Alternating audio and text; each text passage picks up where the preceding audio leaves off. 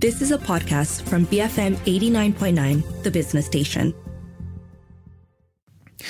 BFM 89.9, good morning. I'm Roshan Kanasan and welcome to Raise Your Game. In this era of transformative change, leadership takes on a multi-dimensional role that requires the resilience and ability to foster innovation as a critical leadership skill. From hybrid working to AI, the future of work is undeniably leaning towards adaptability. Some companies are even ditching the traditional office spaces and saying hello to a complete shift in remote work, although there is some pushback in that, as we've seen with some companies calling employees back to work. Other than that, AI has been a really key trend for this year, with leaders contending with how we adapt this in the workplace and employees kind of trying to figure out how they fit into this equation as well. So as we come to the end of 2023, today on the show, we're going to take a look at key lessons for leaders and managers for this year to take into 2024, keeping in mind some of those key trends we mentioned earlier, including effective managing of hybrid workforces, as well as the implications of AI on businesses and leadership. Helping me with this conversation is Roshan Thiran. He's the founder of Malaysian-based learning and engagement group, Leaderonomics. Roshan, welcome to the show. All right, great to be here. Been a while. It's always good to be back at BFM. Yes, and get you in the studio with us. I think the vibe always much better. Roshan, we got a lot to get into, and I think we kind of socialized the idea of talking about hybrid workforces, AI, and the implications on leadership. Absolutely. But let's start off first with, it's the end of the year. It's December. Talk to us a little bit about the key leadership lessons that you believe should be carried over into 2024. Sure. I think the first big, for me at least, is that we all are clear that this is a time of transition. And what I mean is that there's old ways and there's new ways. We are neither in the old ways, which is, and I'll give a quick illustration, or are we in the new ways? Now, the only way to get to the new way is to have structure and kind of agreed on sort of standards. We are not there. So give a quick illustration. World War II, World War I era. Prior to that was the biggest innovations in the world. We had aeroplanes, we had cars, we had light bulbs, electricity, we had productivity, we had banking, a whole bunch of innovation, right? But it resulted in World War I. 1915, the Great Depression in the 20s. Of course, they had their COVID, which is Spanish flu, and then they had World War II. Now, why did that happen? Because cars required a complete destruction of old ways, horses, road systems, and a complete rebuilding of new ways, traffic lights and standards. And the same thing's happening today. We have AI. We have three revolutions. We have a physical revolution with robotics and a whole bunch of other things, driverless cars and so on. We have a biological revolution with the genome mapping project. But we also have what we call a digital revolution, which is what I talk about, blockchain, AI, and all these other things. Three revolutions happening in one. But there are no standards. Is cryptocurrency, even cryptocurrency, is it Bitcoin, Ethereum, which one? Or US dollar, ringgit? We have no standards. We have no global standard that everybody adheres to. We have no standards in AI, ethics or otherwise. We have no standards in driverless cars. Nothing. I mean, there's really no standards. And because when there's no standard, it means you're in transition. And so big lesson is we're in transition, which means that we have to deploy a paradoxical leadership where there's no right or wrong. Both answers are right, but it's very contextual, right? So to me, that's the big lesson. I think the other big lesson is that we know, the motherhood lessons will be, we know that we have to, in a time of transition, there has to be a lot of resilience, there has to be a lot of agility, there has to be a lot of experimentation, because we don't know what the standards are, but we know we have to still play the game.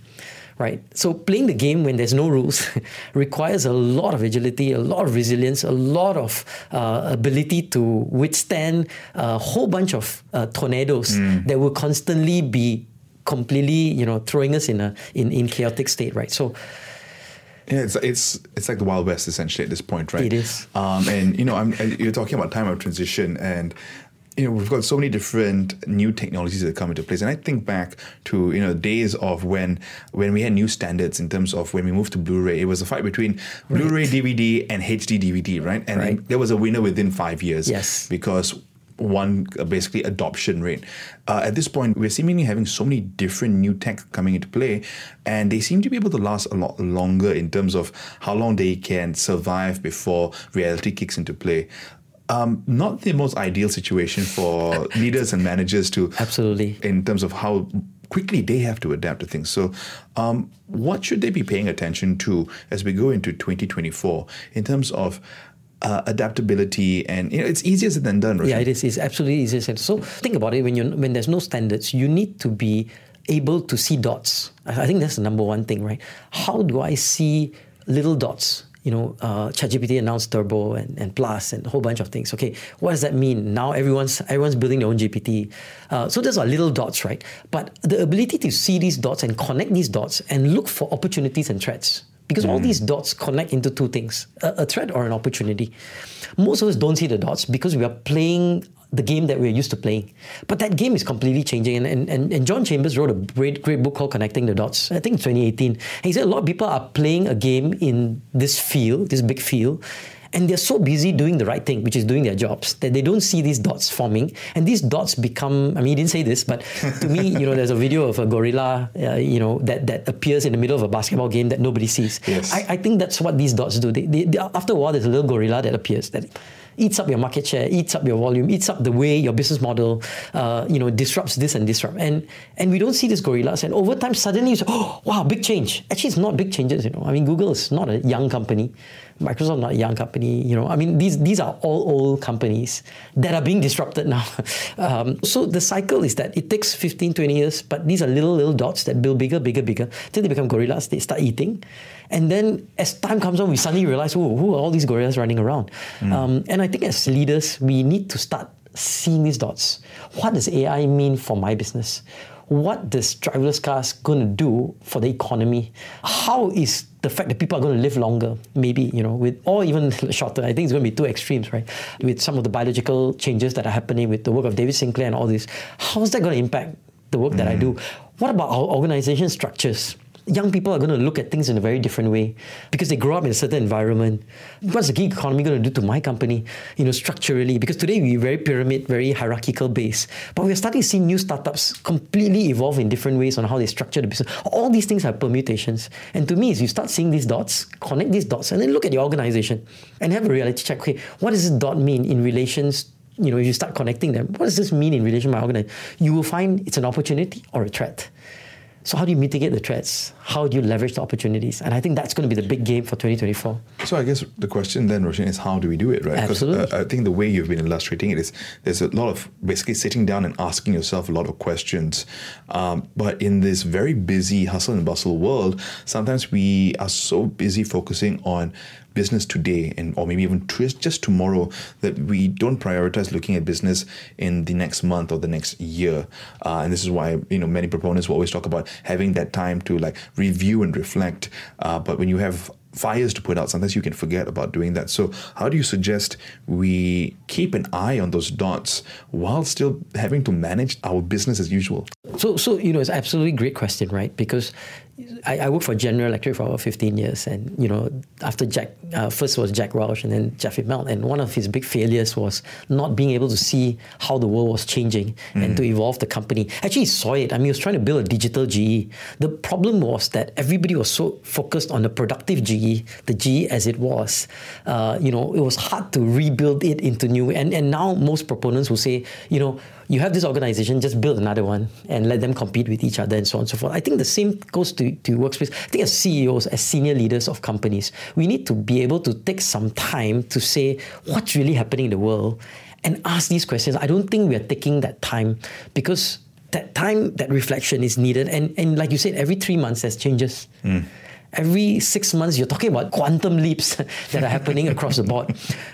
And this is why, so many businesses keep dying. Yeah. Because we are confident in a model, but we have to say that this model may last us 6 months, a year. How do we consistently evolve until there's standards? Because when there's a standard, right, we know, okay, this is the standard. We can play around the standards. When there are no standards, it goes back to the transition part. You have to constantly evolve. You have to constantly grow until a standard is established. Once a standard is established, you can build around it. I'll give you a great example. Rockefeller, many years ago, why is he a billionaire? Because somebody invented cars who probably didn't make a lot of money inventing cars because there's so many other guys copied them and there's many car companies that have set up. But the guy who became a billionaire was the guy who realized every car needs petrol.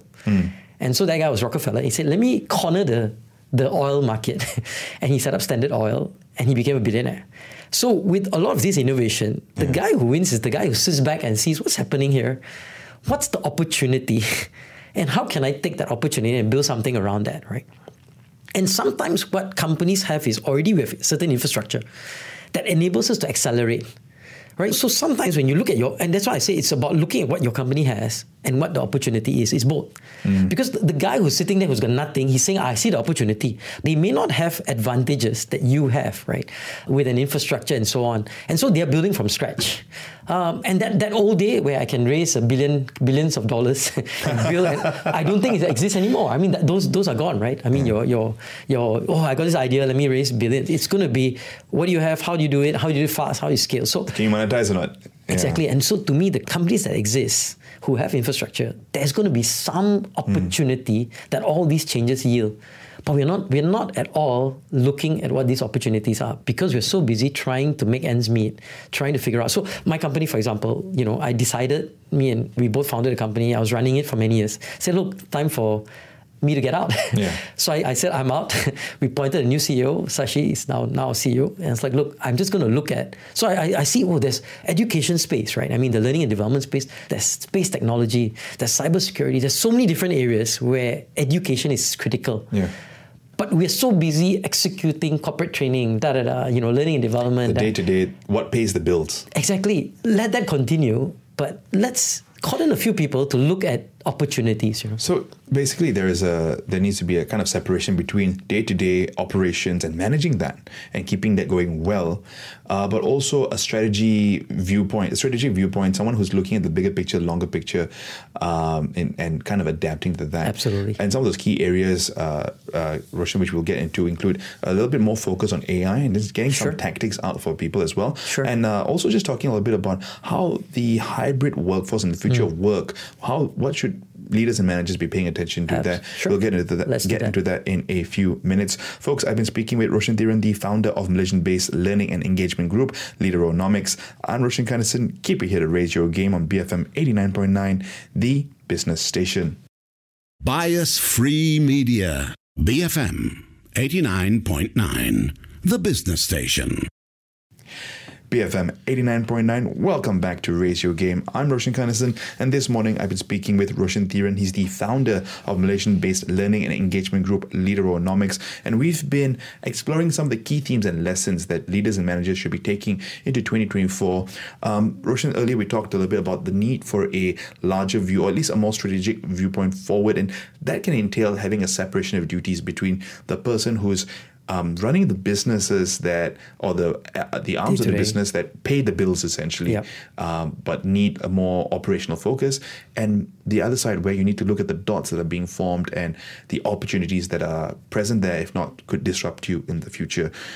If you missed that part of the conversation, you can always go to the BFM website, bfm.my, or the BFM app to listen to that part. Roshan, now I want to focus a little bit on the two particular areas that have seemed to shine this year. One is AI, and the other one is effective management of hybrid workforces. There's a bit of push and pull there. Let's start with AI first. Yep. Some of the key areas that leaders and managers should be watching should be how do they tame this AI beast? And everyone thinks AI is a technological tool. But I think it's a game changer, right? Because you think about it, there are a couple of areas, right? One is that what's going to happen in businesses is a lot more data-driven functions. So think about the marketing function. The marketing function used to be a very creative function. Advertisers and this and that, very emotional. Today, marketing is completely data-driven. I think the same is going to happen to HR, right? Which is my second piece, right? So CEOs, leaders will now use data, which AI can churn out, whether it's market trends, whether it's the economy, predict what's going to happen on my product, in terms of my flow, in terms of supply chain. A lot of these things will become absolutely data-driven. Now, the other piece, I think this way, I think the evolution of what HR, what AI will change in HR is, and we've started building this also. In 2019, we started getting involved with things like Budaya. I mean, there were tools like Happily, which enable personalized employee experiences. Now, what does that mean? That means a leader will be able to see, okay, when's Roshan going to leave the company? In the next 3 months, what's your mood today? Do you have mental health issues? What's the relation map? Who are you fighting with in the company? Who do you have a problem with your boss? We can start mapping all of this based on different interactions and different data that we're collecting. right? So it's already there. These tools are already there. Now, what will happen is then each manager, if you think about it, will have a person, and this one, things tools like Happily and Buddha, you already see this, right? On a daily basis, these managers get an email to say, here are your problem areas, here are issues you need to fix, here are interventions you need to do with your employees based on the data we've been collecting, across the organization. So you start to see functions start to change. I think functions will morph because as time goes on, you start to say, why do I need an administrative person? Because almost all, again, this is fast forward 5 years, 10 years.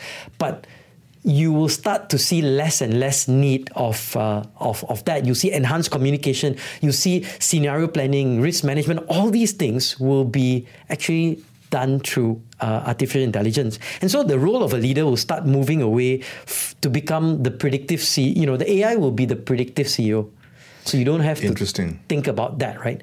AI will be, will help you become a better empathic leader. Because you know what's happening, you know who's struggling, right? You can then intervene rather than trying to collect data. Because today we're having conversations, right? And why is HR having a conversation with the employee? To collect data so that we can create interventions. But if data is already collected, I can start executing, I can start doing, I can start connecting, I can communicate better, relevant, and AI can be my coach, right? So as a leader, I will, and I do this personally because, whether it's ChatGPT or whether it's Merlin, I always want to be the beta user for every single, there's some advantage to doing that. But I'm engaging, yesterday, we were building a cybersecurity school, so I went there and I built my own logo, I sent it to my team, they're like, oh, I didn't know you could do design. I'm like, yeah, my best friend, helped me, Logo GPT helped me do that, right? So, you start thinking about, so at an individual level, I think we become a lot more productive. Yeah. But I think at a senior leadership level, we will start becoming a lot more strategic. Because now all the time wasted elements can be automated, can be taken care by these guys. I don't need to be doing predictions. AI can take care of that, throw in there. I need to be figuring out what I do. What are the opportunities that all these things present? What are the threats that I need to mitigate? How can I restructure my organization? How can I relook at different things? And to me, I think it will come, if not now, in the next 5, 8, 10 years. It's almost like horse to cars, right? Yeah. If there's a great photo in 1903, 50 horses, 3 cars in New York City. 1913, 50 cars, 3 horses, right? So, and the biggest debate is like, horses are always going to be there, how can you take away, this is a live being, blah, blah, blah. The debate back then was horse and car. Today it's AI or this. To me, it's non-issue because you fast forward 10 years, 15 years, we will embrace it because it's going to drive so many changes. Now, it's how we manage it, right? And it's how we build parameters and standards around it. And that's going to be the interesting part of it. Roshan, what do you see as the tangible benefits, productivity benefits, because from AI coming into the picture, because it's easy to say that it's going to make us more productive, but how we think it may make us more productive may be different from how it actually does, right? Because it's still really early for Gen AI. I think it will change jobs, right? So we as humans, right, whenever with innovation, we'll say, oh, we won't have any more work to do. But look through history, right? Whenever there's a change, whether it's tires or fire or whatever the technology, right, we morphed into figuring out how to do even more. So we become even more tired, right? When they said, oh, email, computers, oh, we won't have any work. You just screen through the discussions back then. But what happened? Computers make us work even harder because it's all about expectation, right? So ultimately, organizations may morph into something else, but people will say, I want more. I want to be richer. I want this, I want that. So as that happens, right, expectations go higher. You then will say, what do I need to do to become richer? I need to do more things, right? So I'm thinking jobs like accounting, and you can, there's standard literature on this. I don't have to say, functional jobs will disappear, right? But does that mean human beings will stop working? We will find new ways. And to me, the big 2024 agenda will be how, and this is a great dialogue I had with Raymond Devadas and some of the tech leaders. And we were talking at a tech conference. I'm like, what should we get our kids to study? All the kids are teenagers. And they were saying, maybe we should rethink this whole STEM thing. Because AI is going to take over STEM, right? Yeah. You don't need to do programming. You don't need to do all these things. You can tell it to develop certain things. But you know what's the big issue? Humans need to connect with each other. We need human centricity. We need communication. We need empathy. We need that human connection. How do we teach that? It's all a lot of liberal arts, and so on. And so we're having this dialogue. Maybe we're going to morph back into being humans. All the administrative stuff can be taken care, but the jobs will change fundamentally. Maybe not now, but 10, 15 years, just like how it's changed over the last 100 years. From manufacturing to this, to automated manufacturing, 3D printing. To me, we will find a space for ourselves, but we won't be riding horses, we'll be riding cars, it will be something else. There will be people in the transportation industry, we just haven't figured it out. But I strongly believe we will be even more tired. Because you look up through human history, right? Yeah. We've worked more and more with more technology. Yeah, because it makes things faster, right? So that go back to your email example. Think about how you used to correspond before. If you needed something formal done, you needed to post it. That took time to get sent and all, right? Yeah. Or you faxed it. Yeah. Or if you needed to communicate with someone, you gave them a phone call. But that was expensive as well. Exactly. So when email came in, it changed the frequency at which we could communicate. And also, I think the word economy of things, right? It's just like three letters. We can send 3 emails in the space of 30 seconds. So now the frequency of things has increased so much. And it will continue to increase, but it will create more demands on us. And so that's why they will create more jobs, right? Yeah, so whether AI interprets that for us, right? The comprehension part of it. So I don't have to read 15 emails. The AI tools then summarize it and say, these are your actionable steps for today. And then the strategy part, the thinking forward, the connecting the dots becomes that bigger focus on. And also that human part, as you mentioned, which is essentially sales in a lot of ways, right? Sales is a big human it's sales, it's wooing, it's connecting. Because how do you build trust? AI can't build trust, not for a while, right? So I mean, if you look at history, right, human beings, we're good in 3 things. We're good at physical things, so we can carry stuff, we can move stuff, and that's what we did. We're also good at analytics. We can calculate, we can, comprehend, complex things and so on. And the third part, if we're good at connecting, we're human centricity. So we've automated the physical stuff with robots and stuff. And in the past also, we create tires because we are lazy. So fundamentally, what's the fastest way to get rid of physical stuff? And we've done that really well. Yeah. And now we exercise to do the physical stuff, right? Because the body is built that way. Then we are good at analytics. But now we've built AI to take care of number 2. Now, number 3 is what we're good at, and we'll continue to be good at. And maybe in the future, maybe it's 50, 60 years, we'll create systems to take over that piece because we're lazy, right? I mean, fundamentally. But to me, right, it's an evolution. Because of who we are, we say, how can we automate what we call work? And then we move to analytics become work. Now we've automated analytics. So now human centricity becomes work, right? So we'll always find something. But to me, it's getting rid of work creates new opportunities for different kind of work and new work. I mean, once typewriting was a job, right? To be a typewriter was a proper job, and then word processing came into the picture and changed everything there. Absolutely. Before we move on to hybrid working, Roshan, any just final comments in terms of how leaders should be looking at AI, in particular, the adoption of AI, because there's going to be this debate, especially with SMEs and maybe even the medium-sized enterprises, whether it's worth spending the money to invest and whether they should be investing early. What would you say to these leaders and these managers who are a bit more skeptical? Yeah, so I think, look at your business, right? If your business model is changing and dying, right, you got to start looking at AI as a strategic partner. So how can I start looking at AI as a strategic partner? Identify areas where AI can add the most value. Maybe it's customer service, data analysis, operation. Just pick a few areas, right? Then you start saying, okay, how do I upskill a couple of people in those areas, my employees, right, to use these tools? So the starting point, I think, is use the tools. I mean, I ran a sales class with Frank Furness. I said, how do we increase sales exponentially using AI? And all these guys are like, wow, you mean you can do that? You can do that? You mean I can be sleeping in my house and emails go out and phone calls go out and, I created a, personal AI. You can create your own AI to answer, so people can ask Roshan questions, and I can answer based on all the articles I wrote. So, I mean, there's a lot of, again, those are cool stuff. Again, that's my industry. But think about your space, your SME, right? And say, if I can automate this space, here's what's going to be interesting. How do I reuse my employees in this space in more productive ways to drive, further sales? If I can get rid of the whole prospecting team, because I can use automated tools to be able to scrape, to be able to get certain things and be able to give every day a list of 10 to my sales guy, can I take those 3 people and add them as 3 extra salespeople?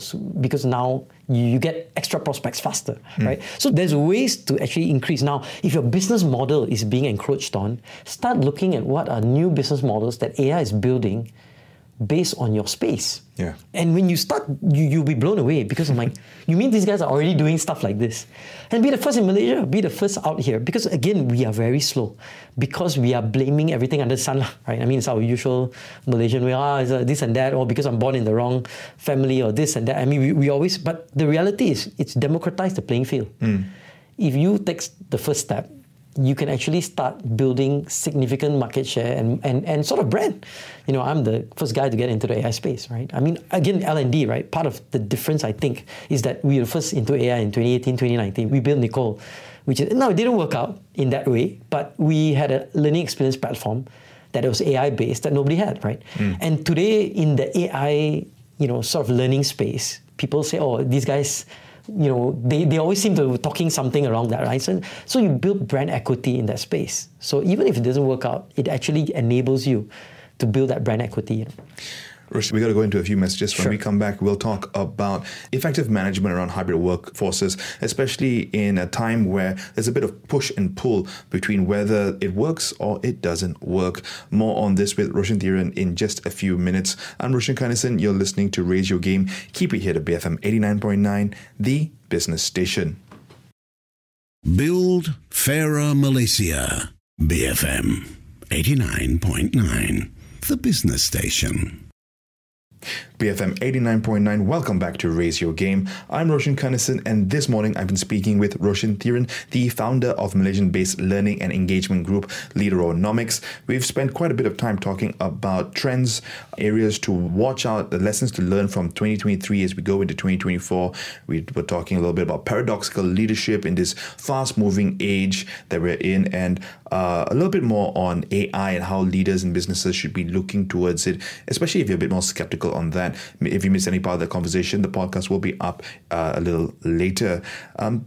Roshan, I also want to get into hybrid workforces, Sure. right? This is something that the pandemic has really pushed into the forefront. Yeah. Remote work is now, by some people, it's a demand. Some employers don't like it. You're seeing this push and pull. Absolutely. A lot of situations, I guess, where some people can't negotiate for it, but some people are, I won't work if you don't offer me some kind of hybrid working environment.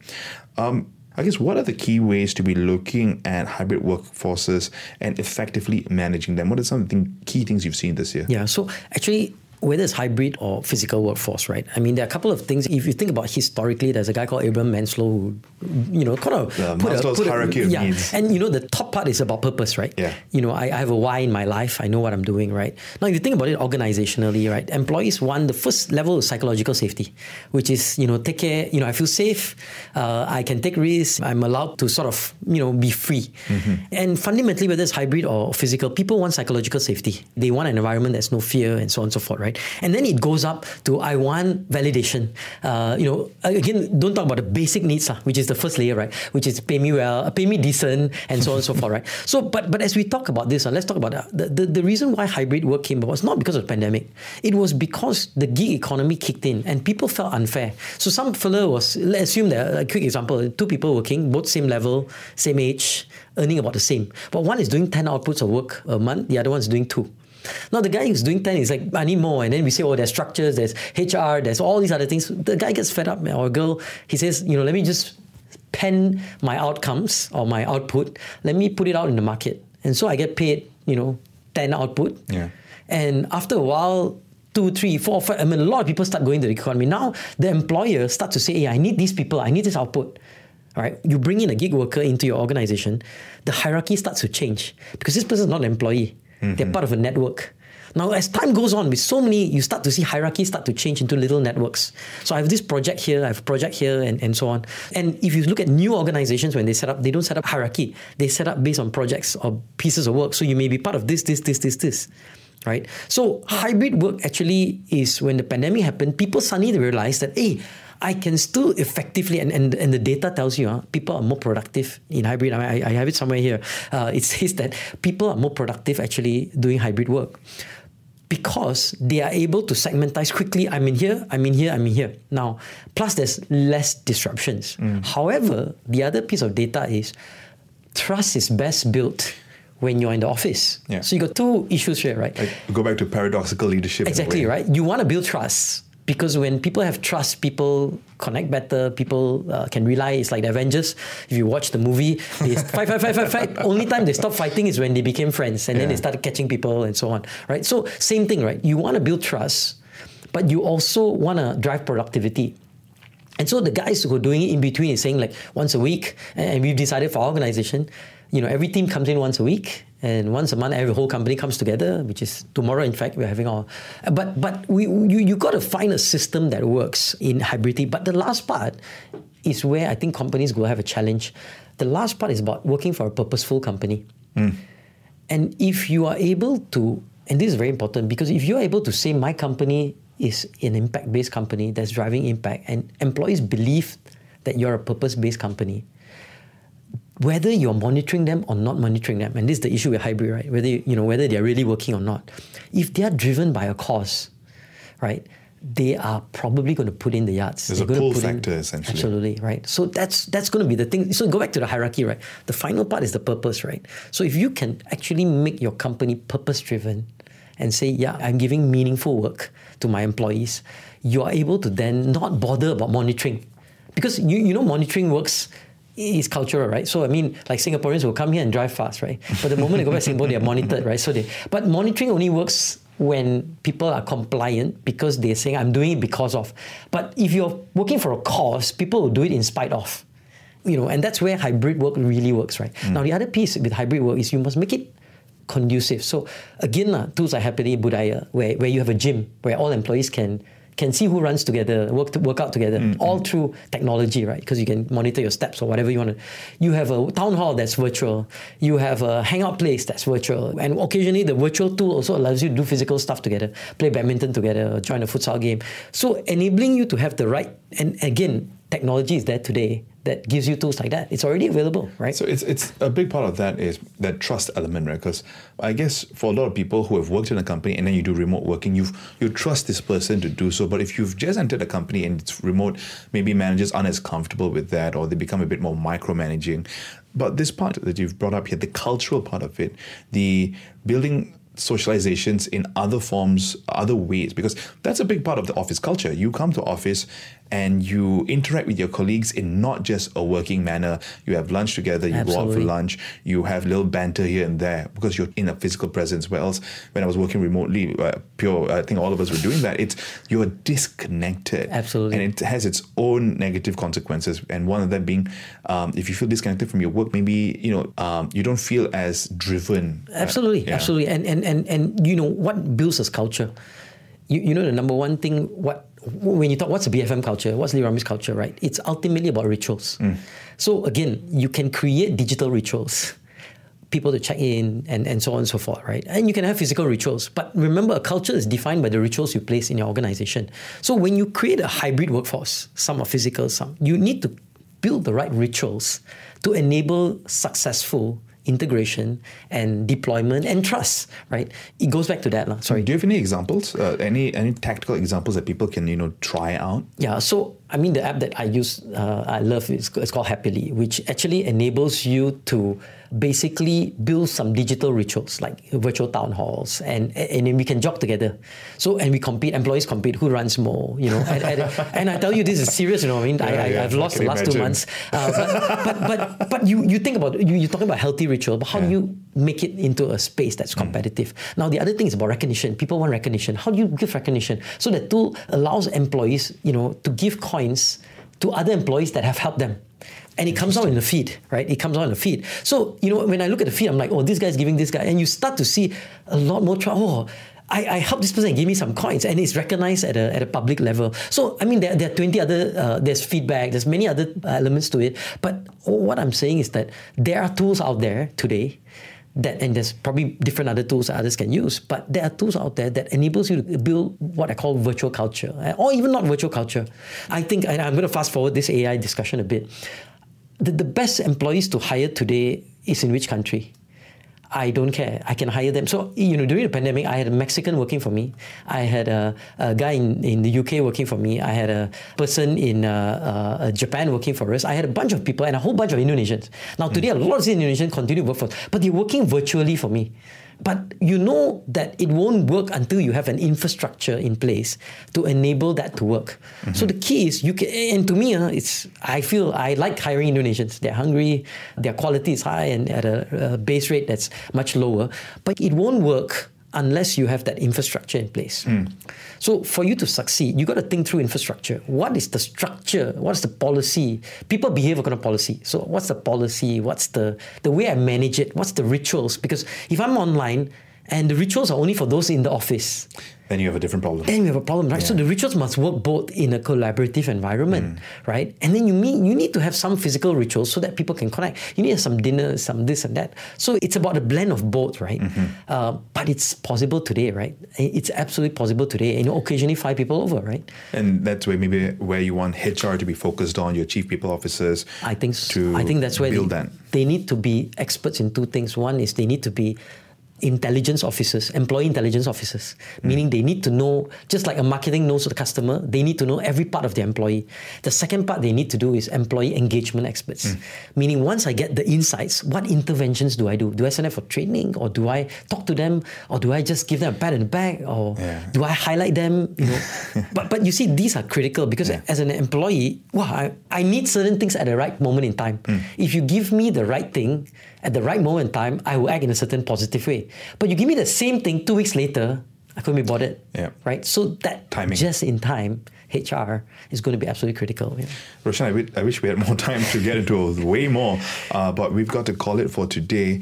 It's been an absolute pleasure speaking with you. Thank you for joining us in the studio. Folks, I've been speaking with Roshan Thiran, the founder of Malaysian-based learning and engagement group Leaderonomics. I'm Roshan Kanesan. You've been listening to Raise Your Game. Keep it here at BFM 89.9, the business station. You have been listening to a podcast from BFM 89.9, the business station. For more stories of the same kind, download the BFM app.